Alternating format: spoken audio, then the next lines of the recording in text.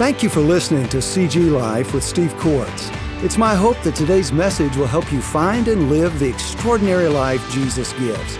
After listening to this podcast, I'd like to invite you to connect with me on Facebook, LinkedIn, Twitter, and Instagram for more updates and resources. Layla's story is unique in its specifics in losing her dad and losing her dad to cancer, in the specifics of trying to cope with all of that and then trying to help her family cope as a result of that. But in a lot of ways at the same time, Layla's story is our story. It's your story, it's my story. It's a story of thirst. It's the story of need. It's not just physical thirst, but emotional and spiritual thirst as well. Her story is our story. The story of needing more, of trying to get it, of finding that you can't get it on your own, that sooner or later what is taking place, what you need is being kept from you by the world or is made harder for you by the world. It's the story of the thirst that when you address it the wrong way brings worry. It brings failed attempts to control, to provide, to try to make life work. It's our story. It's the story of a human race that is continually thirsty. And so today we want to take a passage of Scripture that talks about thirst and as well look at an often misunderstood provision of God for it. So I want you to take your Bibles and turn with me to John chapter 7. We'll be looking this morning at verses 37, 38, and 39 of John chapter 7. John chapter 7, beginning of verse 37, the Scripture says, "On the last day of the feast, the great day, Jesus stood up and cried out, 'If anyone thirsts, let him come to me and drink. Whoever believes in me, as the Scripture has said, out of his heart will flow rivers of living water.' Now this he said about the Spirit, whom those who believed in him were to receive, for as yet the Spirit had not been given because Jesus was not yet glorified, had not been raised, had not yet been exalted." Now, Father, we bless you for your word this morning. We bless you that you meet us here. You meet us here in your word by your Spirit. We thank you, Father, that in the midst of our thirst, you meet us.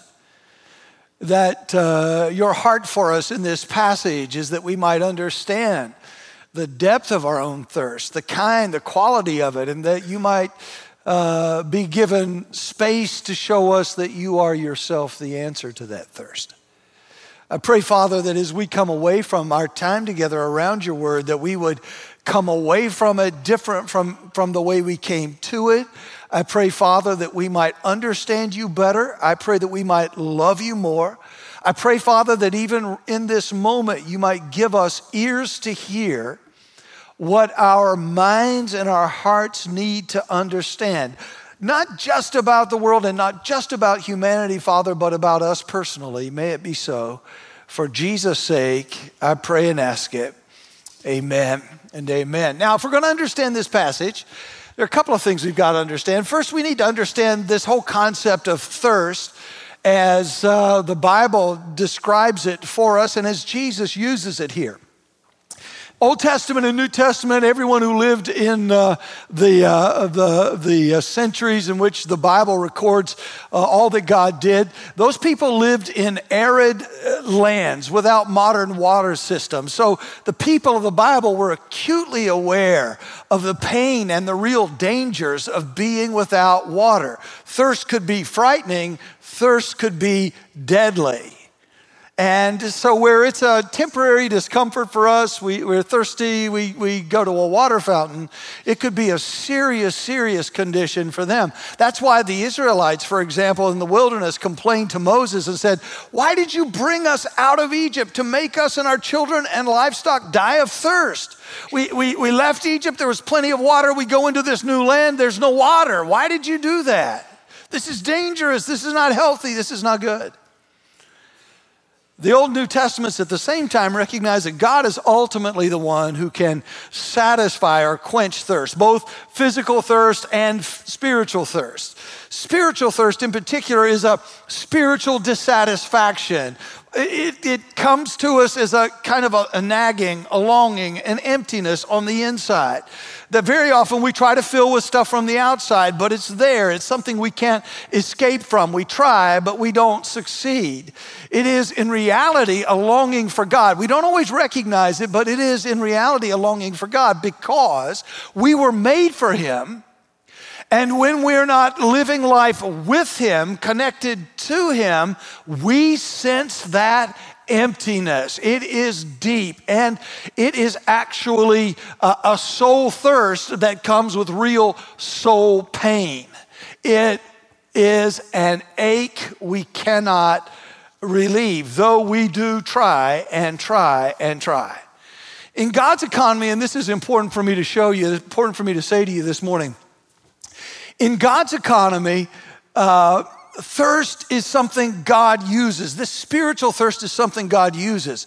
It's always the first step to coming to faith. When a person comes to a saving knowledge and faith of Jesus Christ, it always begins with a thirst. It always begins with an emptiness. It always begins with a sense of need. It's why we come to Christ. It's because we are convinced of His love and of our need for His love. And so we go to Him. We're convinced of our sin and our need of forgiveness, and so we go to Him. There is always a thirst, always a hunger that drives us ultimately to Christ, drives us to God and His grace. But at the same time, and this is important, if you're a believer, it is thirst that moves you forward in your spiritual growth as well.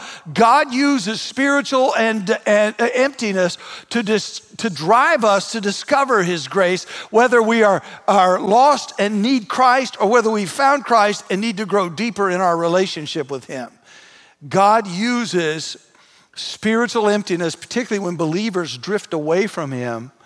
He uses that spiritual emptiness that just increases the farther we drift from our fellowship with Him to draw us back to Him in His grace. It's important to say too that God never, and the Lord Jesus never condemns spiritual thirst or spiritual hunger. He never condemns it. He never says you should not feel it. In fact, what He does say is, He says in the form of a promise, those who hunger and thirst after righteousness will be filled. So He doesn't condemn it. He makes a promise regarding it. But while spiritual thirst is never condemned, the wrong methods that we often use to try to fill it, that's a different story. That's a different story altogether. And we're warned against all those other methods because they do not work. Now, our focus passage for the morning from John 7 introduces, if you'll look with me in verse 37, the last day of a feast. And if we're really going to understand the passage and the message of the passage, we've got to understand this feast and all of the activities leading up to this momentous event where Jesus cries out to the thirsty and says, come to me and drink. The feast that's mentioned here is one of 7 feasts that God gave to the nation of Israel. It's identified for us, look in verse 1, as the Feast of Booths or the Feast of Shelters. This celebration was the last of the fall festivals. It was held at the end of the agricultural year when the grapes and the olives were all harvested in Israel and brought together. So it was a time initially to thank God for the preceding year's provision and to pray for a good rainy season in the season that was coming ahead. But actually, for God's people, it meant far more than that.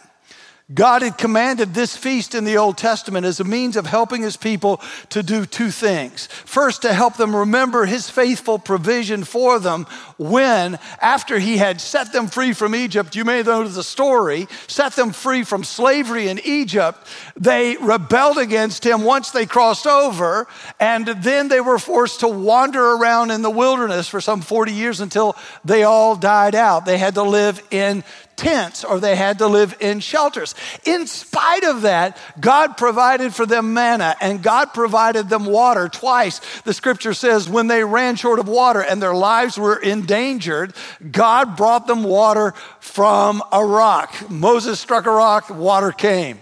Twice that happened. And so God says, I want you to have a feast in the fall, and I want you to remember the time when you rebelled against me, and yet I was still gracious to you. The time you said no to me, and I was still kind to you. You had to wander because of your choice, but I never failed you. I never let you down. I provided manna for you. I provided water for you. I want you always to remember. So I want you to look back during this feast. I want you to see it, but also I want you to look ahead. I want you to look forward. This was another purpose of this feast of booths. God says, I want you to look forward to what I'm going to do and not just back at what I have done. I want you to look forward to some promised days. I've got some days for you coming. They're the days of the Messiah when there are going to be a better life-giving provisions of water that will come from me that you'll enjoy. There are days coming when the promised Holy Spirit is going to be poured out on all people. And so God says things like this in Isaiah 43. God says, behold, listen, I'm doing a new thing. Now it springs forth. Don't you see it? I'm going to make a way in the wilderness and rivers in the desert. The wild beasts will honor me, the jackals and the ostriches, because I will give water in the wilderness. I will give rivers in the desert. I will give drink to my chosen people. There's coming a day when the people whom I formed for myself will come to me, will drink freely, and they will declare my praise. In Ezekiel 36, God promises the day when he says, I will sprinkle clean water on you, and you will be clean from all your uncleannesses. And from all your idols, I will cleanse you. And I'll give you a new heart, and I'll give you a new spirit.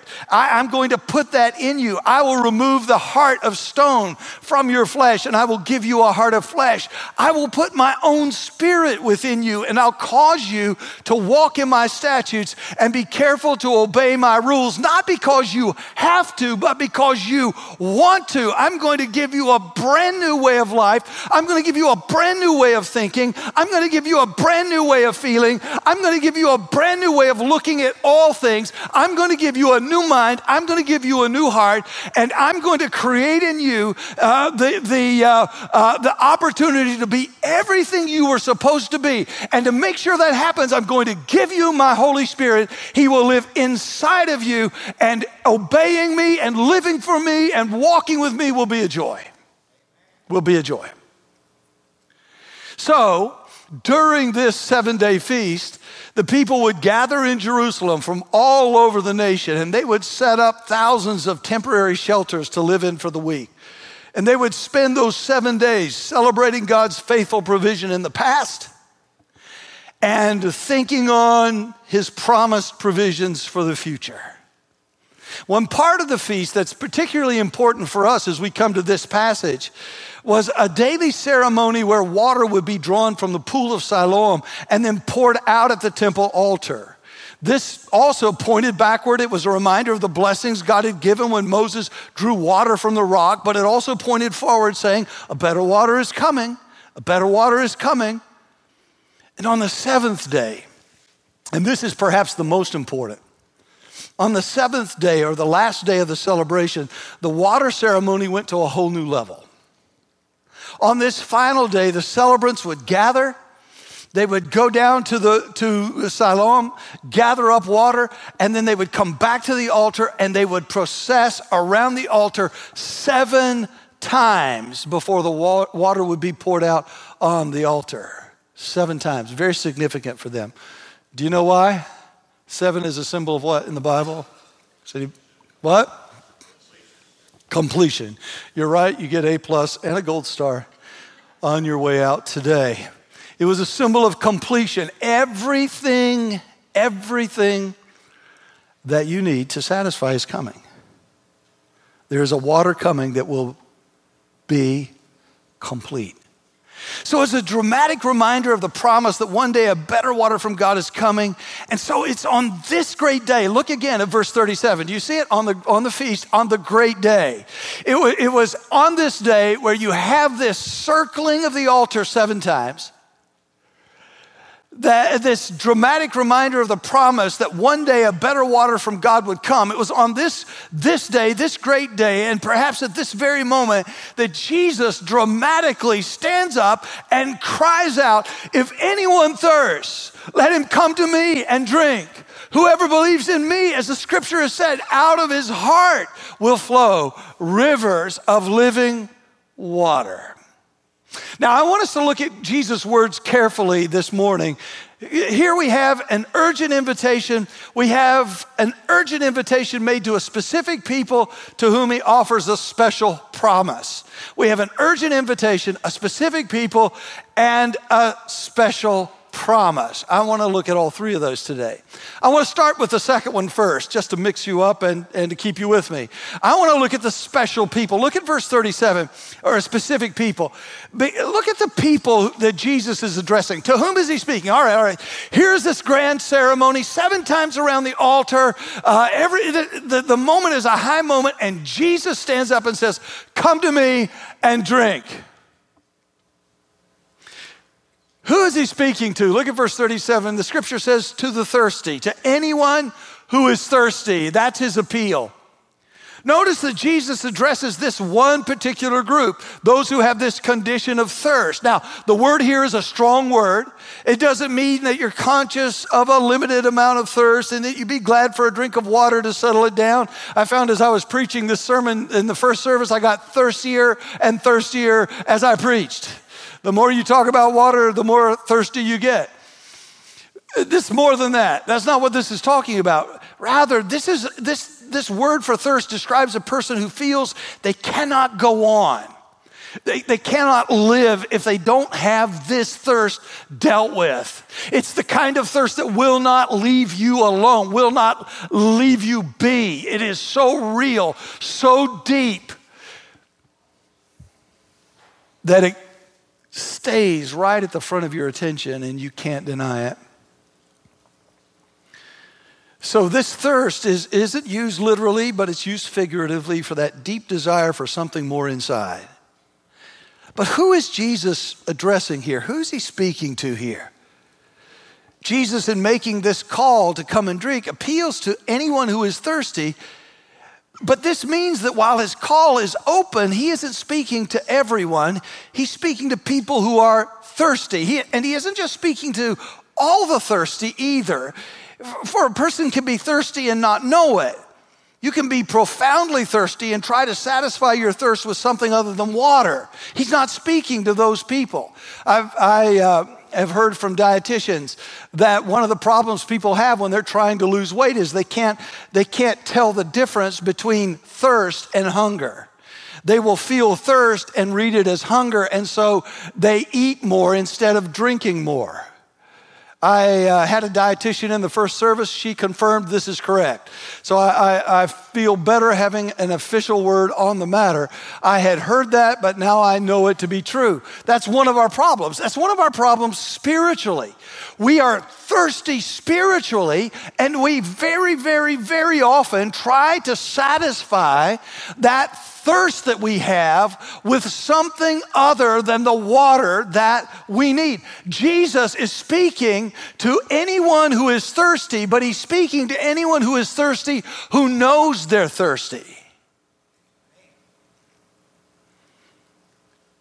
Not to those who are spiritually thirsty and don't know it. Why? Well, because they feel satisfied temporarily with material things or by certain physical or economic conditions in the moment, and consequently they don't feel the need to hear what Jesus is offering. They don't believe they need him or his water, and so his words just fall on deaf ears. Jesus isn't speaking to all the thirsty. He isn't speaking to all the thirsty because some don't know they're thirsty. But he isn't speaking to all the thirsty, even those who know they are. Some people thirst. They realize it. They'll tell you, I'm thirsty, I'm searching, I'm hungering for something. But they identify the wrong water as the way to satisfy it. They drink that water. But the one group Jesus is speaking to is the thirsty who know they're thirsty, who know from personal experience they can't find satisfaction. These are the people he's speaking to. These are the people he's speaking to. These are the people who, we could use the words from Isaiah, these are the people who have spent all they have on that which isn't water. They've tried everything, and still they're thirsty, and they know they're thirsty, and they know they don't have an answer. They spent their life's labor for that which doesn't satisfy. They're the ones who are ready to listen diligently. They're the ones who are thirsty for what is truly good, for what can truly satisfy. These are those who are Jesus' intended audience. And I want to say something to you just as an aside.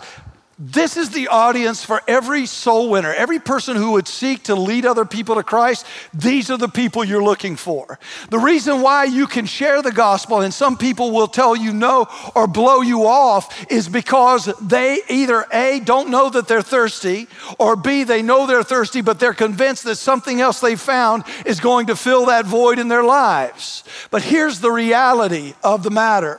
The reality of the matter is, you can never know who they are, but there are always people in our lives who are thirsty, who know they're thirsty, who have tried everything they know to try and know they cannot satisfy their thirst on their own. They are the ones who are ready to hear. They are the ones who are ready to listen. They're the ones who are ready to say yes. The problem is identifying who they are among all the thirsty people in the world. The fact of the matter is, soul winning involves sharing the gospel with a lot of people. You can share the gospel 10 times and only see one person come to faith. A lot of us will share the gospel 3 times. 3 times people say, no, I'm not interested. And we give up and say, well, it doesn't work anymore. He isn't saving people anymore, or I'm not doing it right, or whatever. No, that's not the case. That's not the case.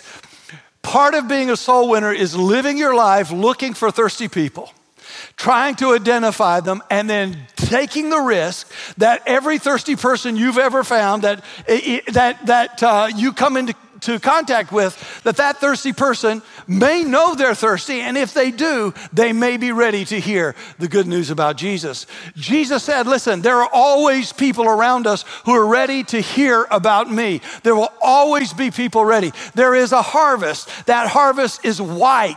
Pray, he said, that the laborers would come into the harvest, because there are people who are ready. There are people ready around you, people ready around me to say yes to the gospel. But we have to be willing to look for the thirsty, share the gospel with the thirsty, and keep pressing on when those who are thirsty tell us no because they think they found something better. Sooner or later, you'll find the one, and you will make an eternity's worth of difference in their lives.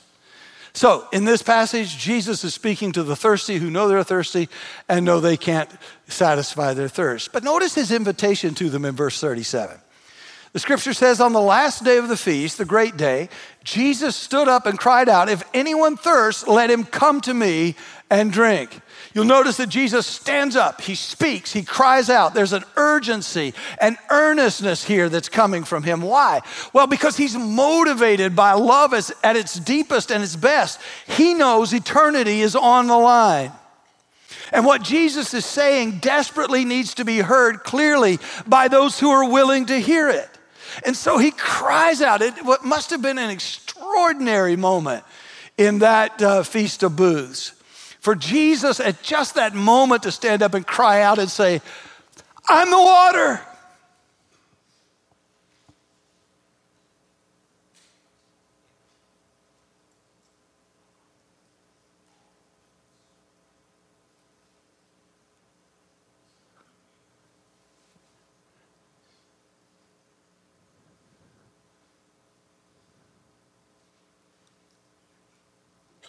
Come to me and drink.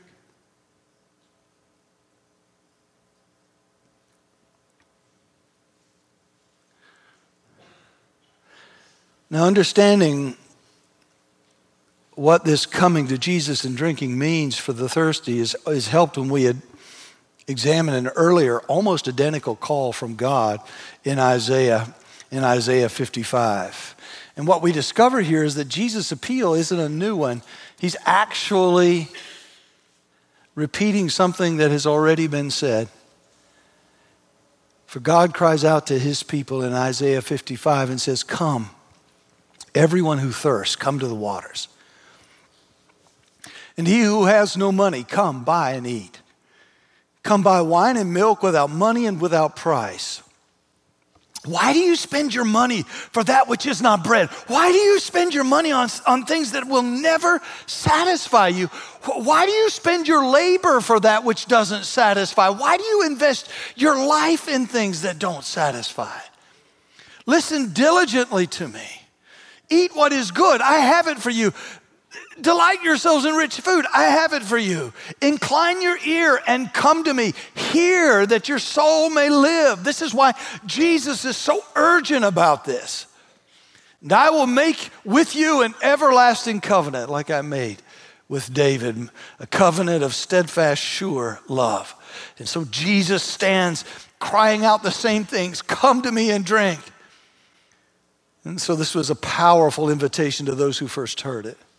What he's saying here is, he's saying that I'm the fulfillment of God's promise of a far better water than Moses could ever provide in the desert.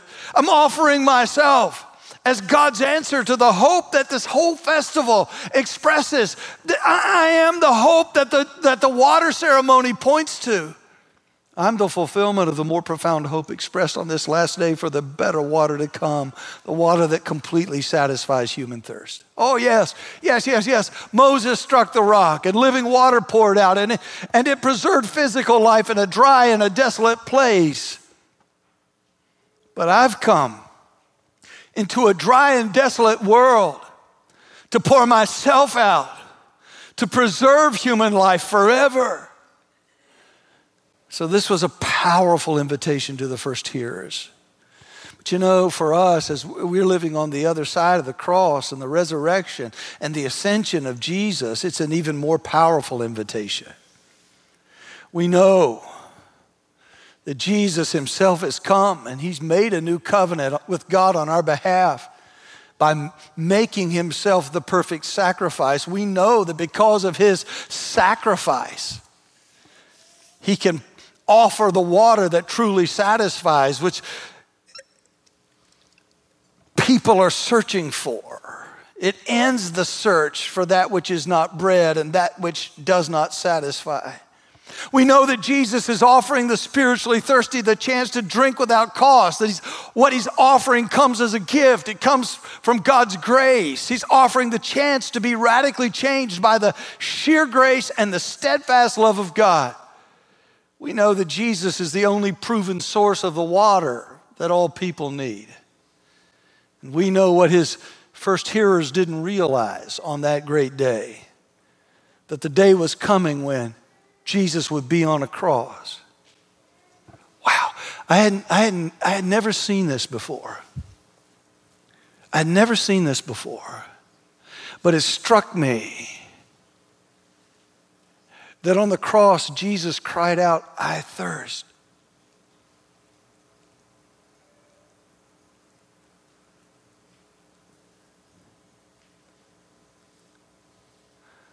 They raised up something for him to drink and he wouldn't take it. This man's solution to the thirst that he had would not work.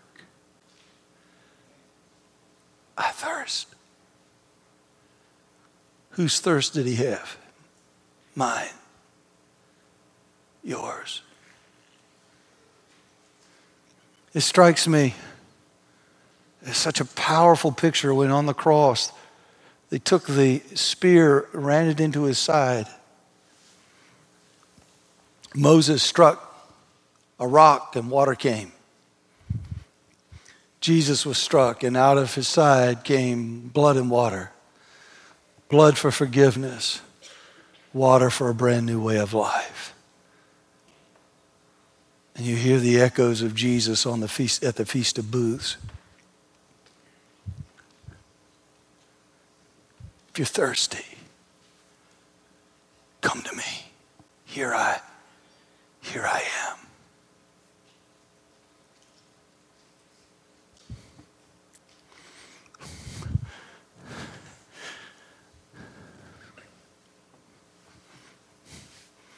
He was proved to be the greater rock from the one Moses struck. And so Jesus invites all who know that they're thirsty and can't find anything to satisfy their awful thirst to come to him and drink, and he still makes that offer. But the question is, how do you do that? How do you come to him and drink? Jesus tells us plainly, look at verse 38, with faith. He says, the ones who answer his invitation and come to him are those who, Jesus says, believe in me. Now, I've taught you this over and over again. This isn't just a matter of correct belief about Jesus. This is a correct belief about Jesus joined to a deep trust in and dependence on Jesus that says to him, here is my life, you lead, I'll follow. Here is my life, I have nowhere else to go. I have been thirsty, I have tried this, and I have tried that, and I cannot make life work, I cannot control it, I can't out-worry it, I can't out-strategize it, I can't do it. So here is my life. You lead, I'll follow. Here is my life. You point me in the direction that I should go.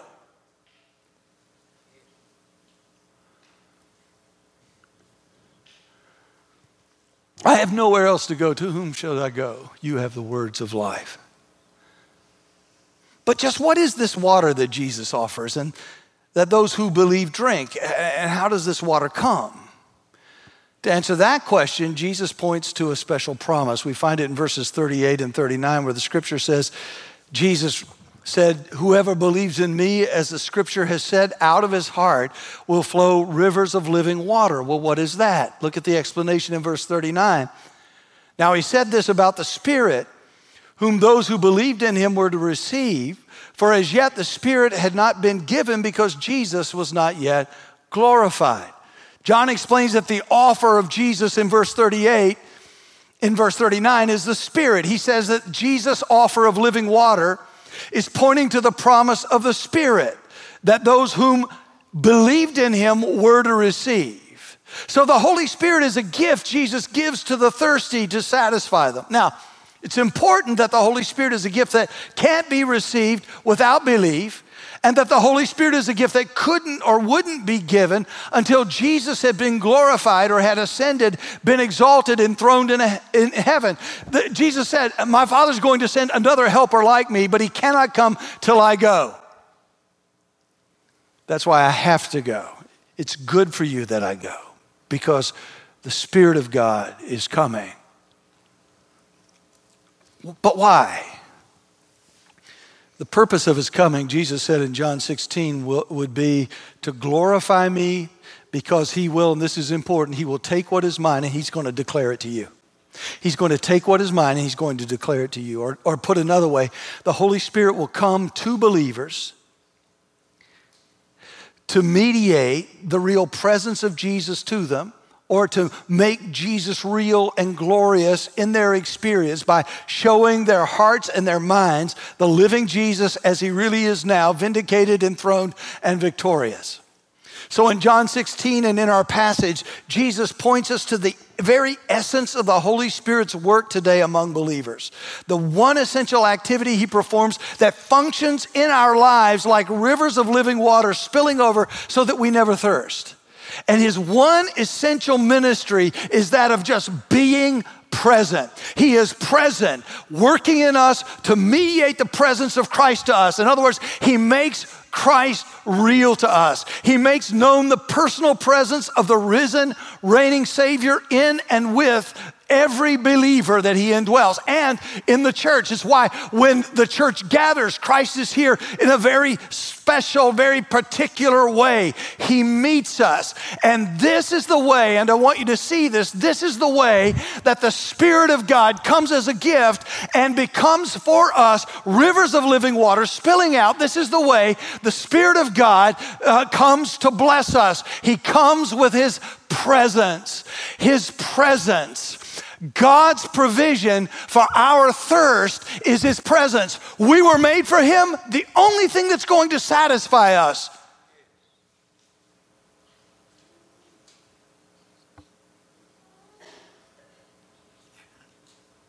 is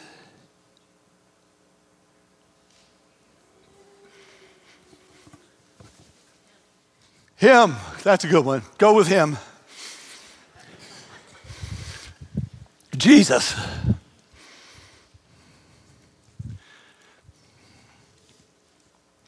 God's provision for our thirst is his presence in Christ through the Holy Spirit.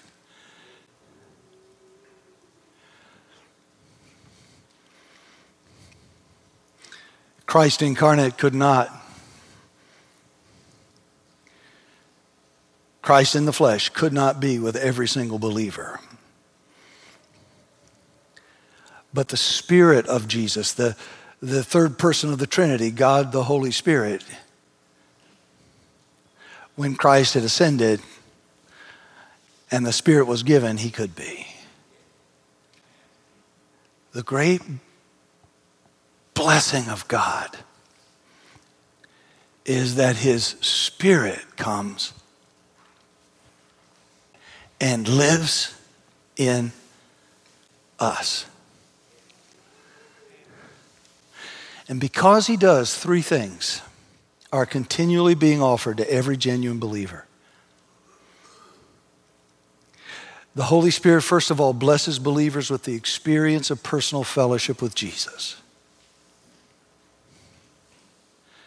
Even though he isn't physically present among us as believers today, by the presence of the Holy Spirit, Christ is directly represented to us by the Spirit as he is, as a Lord on his heavenly throne, as our maker, as our friend, with the goal of our ongoing pursuit of him. The Spirit, and I love this, the Spirit will take the Word of God and make the Son of God live in our minds and our hearts before our very eyes. Have you ever met God in his Word? Have you ever met God in his truth? I'm telling you, it is the most amazing thing when the Spirit of God begins to show you the Son of God as he is in the Word of God. There is this extraordinary experience of the glory of the beauty of who Jesus is. The more you see of him, the more you want of him, the more you want to be with him and follow him in response to his present and real and unfailing love for us. The more we see Christ, the more we encounter him with the help of the Holy Spirit, with the help of the Word, the more we find ourselves truly worshiping and adoring and celebrating and owning his presence. This is what allows Christians to say, not just, I know about Jesus from the past and I'm expecting to see him in the present, but I walk with him today. It's what allows believers to say, I met him this morning. I had a good conversation with him this morning. When I was in trouble and I was facing difficulty, I had an opportunity to talk to the Master about it. I had an opportunity to meet him. I had an opportunity to hear from him. I had an opportunity to fellowship with him. I have a living, risen Christ who is always with me because the Spirit of God resides inside of me.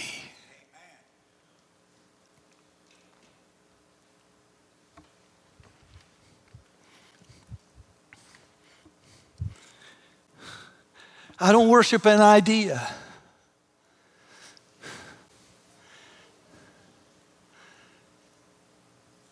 I serve a risen Savior. He's not only in the world today, but he is in me today. Oh, and that gives me great encouragement when life is hard. Gives me great caution when sin shows up. I become really careful because I know wherever I take myself, I take Christ with me by his Spirit. Are you with me? And I have to be more careful, don't I? Shouldn't I? Shouldn't I be more careful with my life? My mind, my heart, my hands, my feet, where I go, what I do, what I say, how I say it. Shouldn't I? Shouldn't I? If I have Christ with me? Secondly, the Holy Spirit not only blesses believers with the experience of personal, real fellowship and communion with Christ, but He blesses the believers with the personal transformation of their character into Christ's character.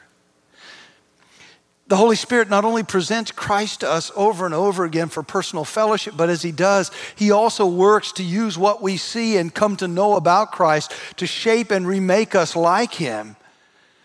And as we behold Him, we become more like Him. As the Holy Spirit helps us to look to Jesus as the author and finisher of our faith, He causes us to be more faithful.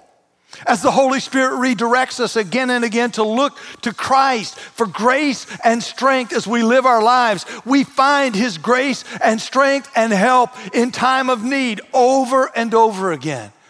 By the Holy Spirit, we learn from Christ how to lay down our lives for others, and we find in Him the power and the cleansing we need from self in order to do that. It takes a work of God for me to lay myself down to serve you, but it's possible in Christ because of the indwelling Holy Spirit. The Holy Spirit works to move us out of ourselves and into the extraordinary life of holiness and service that Christ has for us. You know the Spirit of God is working to transform your character when your mindset is more of Him, less of me. More of Him, less of me. Third, the Holy Spirit blesses us not only with personal transformation and personal fellowship, but with personal assurance. The assurance of being loved, the assurance of being redeemed, the assurance of being adopted through Christ into the Father's family. And it's in this way that we grow to know with certainty that we are now, for a fact, along with all the saints, heirs of God and fellow heirs with Christ. I cannot tell you how important it is that you and I be on our guard against grieving the Holy Spirit and quenching the Holy Spirit.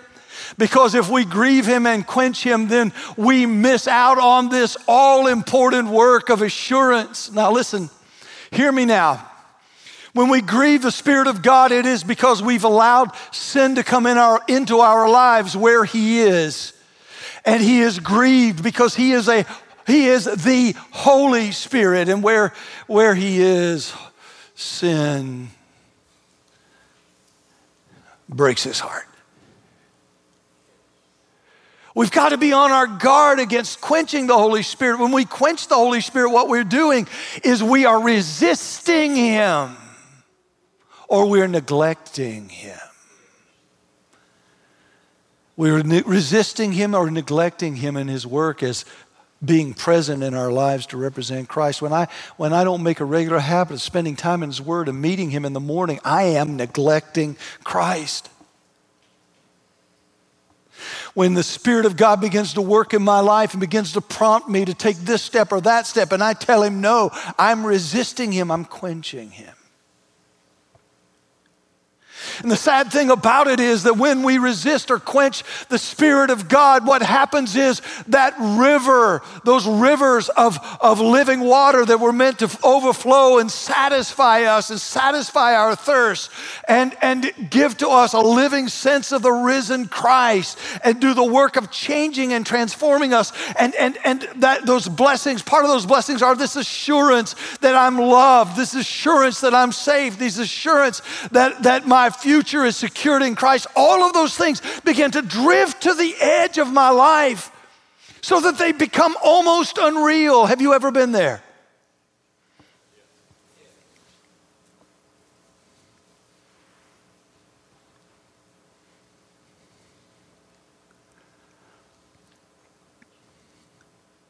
And suddenly we find ourselves thirsting for things that don't satisfy, trying things that don't satisfy when we know better.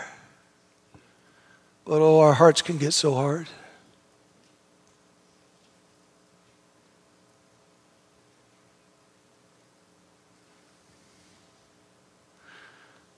I'll tell you why we need this assurance. This is where the joy comes from.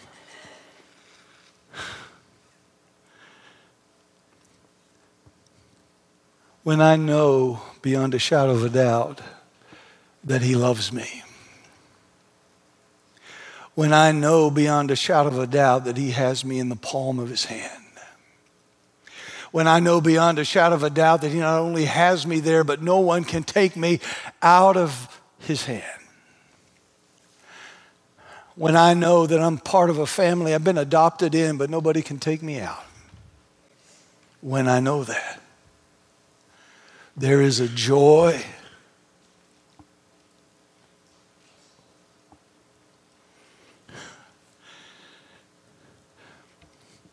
that no trouble, no hardship, no brokenness can take away.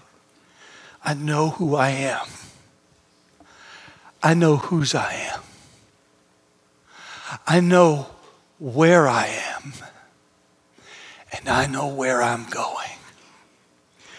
And the ground underneath my feet is as solid as the cross of Christ. And I cannot be moved, even in the hardest times. Life with Christ is not always easy, but it can always be sure. Life with Christ is not always easy, but it can always know joy.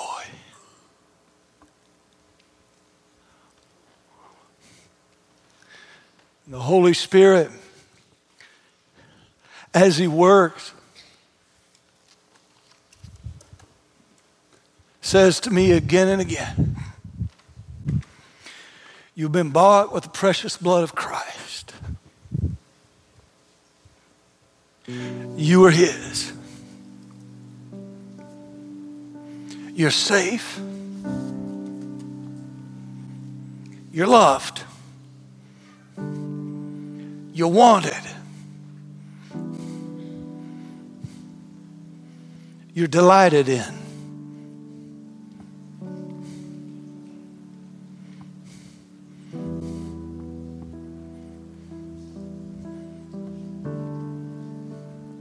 You're never alone.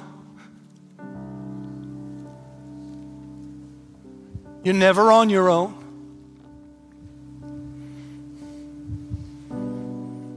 He means it when He says, I'll never leave you, I'll never forsake you. I'll never abandon you. People may abandon you, I never will.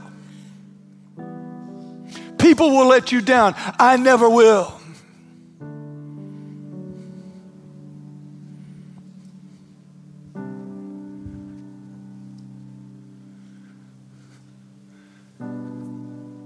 Things may be hard in the present. Things may be heavy in the present. Things may be horrible in the present. But none of that will keep you from my better tomorrow. I have you. You are mine.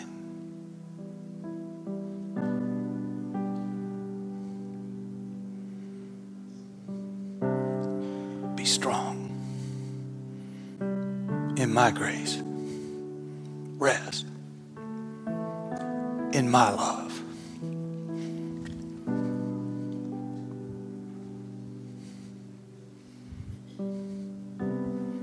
Be confident in my power.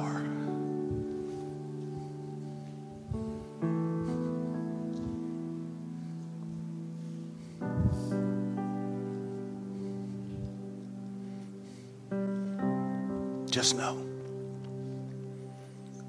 wherever you are, wherever you go, I'm with you. And I will not let you go.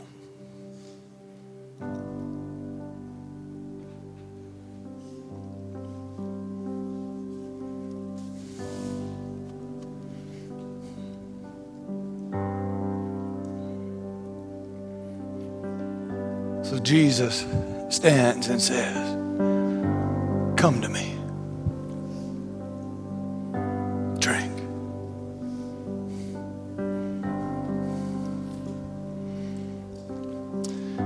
And for some of us in this room, we've never come thirsty at the end of ourselves to the living God of the universe and said to him, I must have you because I cannot make it without you. Today is a day. Christ stands and he cries out to you, come. If you know you're thirsty, come to me and drink.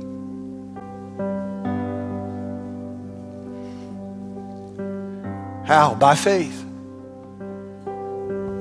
Trusting that his death on the cross was for you and your sin. Owning your sin.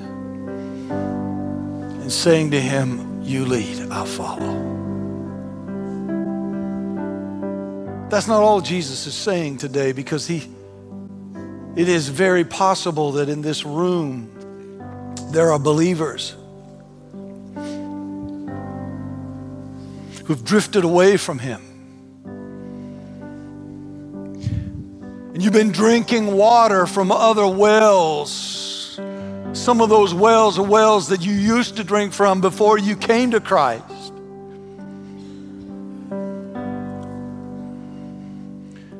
Jesus stands and he says to you, why are you there? Was my cross not enough? My blood and water poured out? Why are you there?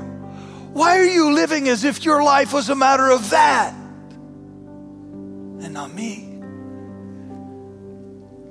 And to you, Jesus stands and says, not come and drink. He says, come back. Come back. Come back to me. And some of you right now, you feel a struggle in your heart because you know the reality is you did drift. You have drifted. You are drifting. And the water you've been drinking have not been the water from the wells he supplies. There's a struggle going on in your heart right now because you're not the man you should be. You're not the woman you should be. You're not the student you should be. And you know that. And it's because there's been in your life some other kind of thirst that has risen up and taken the focus of your life. It's not been Jesus. And you feel that struggle. Jesus says, come back. Come back.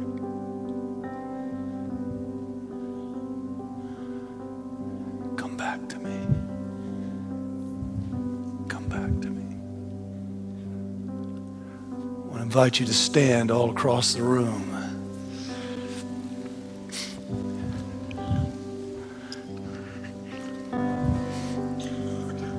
God by his Spirit is working right now. I am fully aware some in this room, the Spirit of God is actually working in and confronting right now, making some things very real. With heads bowed and eyes closed, if you're a follower of Jesus and you can hear him, the living Christ, say to you, come back to me. I want to ask you to take this moment right here, right now, and own whatever it is that has gotten between you and your master, whatever it is that you've been drinking from, depending on to make life work, to make life real, to make life worth living. I'm asking you here and now to confess that and to leave it here in this room and turn from it, to repent from it and come back to him and say to him, you are my all in all. You are my only water. There is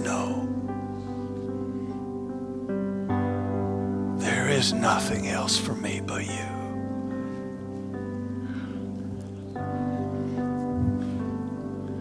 There are some in this room today who need to give all of their lives to all that Christ is. And today you would say, I'm going to give all of me to the one who died for me. And if that is you today, with no one else looking around, you would say, today I am so thirsty, I am so empty, and I have tried all I know to try, but today I need what only God in Christ can give, and I'm ready to receive it. I want to ask you, with no one else looking around, just to slip your hand up in the air and say, I want the water Jesus gives.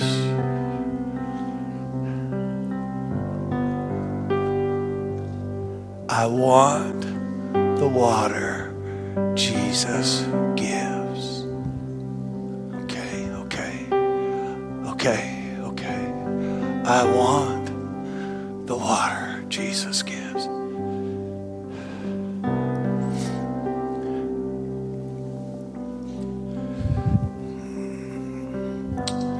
Father, I thank you that by your Spirit you've worked today. I'm grateful for all that you're doing in the life of our church and in the life of individuals. How thankful, how grateful we are for this gift of your Holy Spirit who makes the risen Christ real, molds and shapes us to be like him, and who assures us of your great love for us. Thank you, Father, for Jesus' sake. Amen and amen. For those of you who raised your hands, I'm going to give you some quick instructions. Now, it's one thing to raise your hand while you're seated or standing, as it were, in a worship center. It's another thing to take the next step and follow through.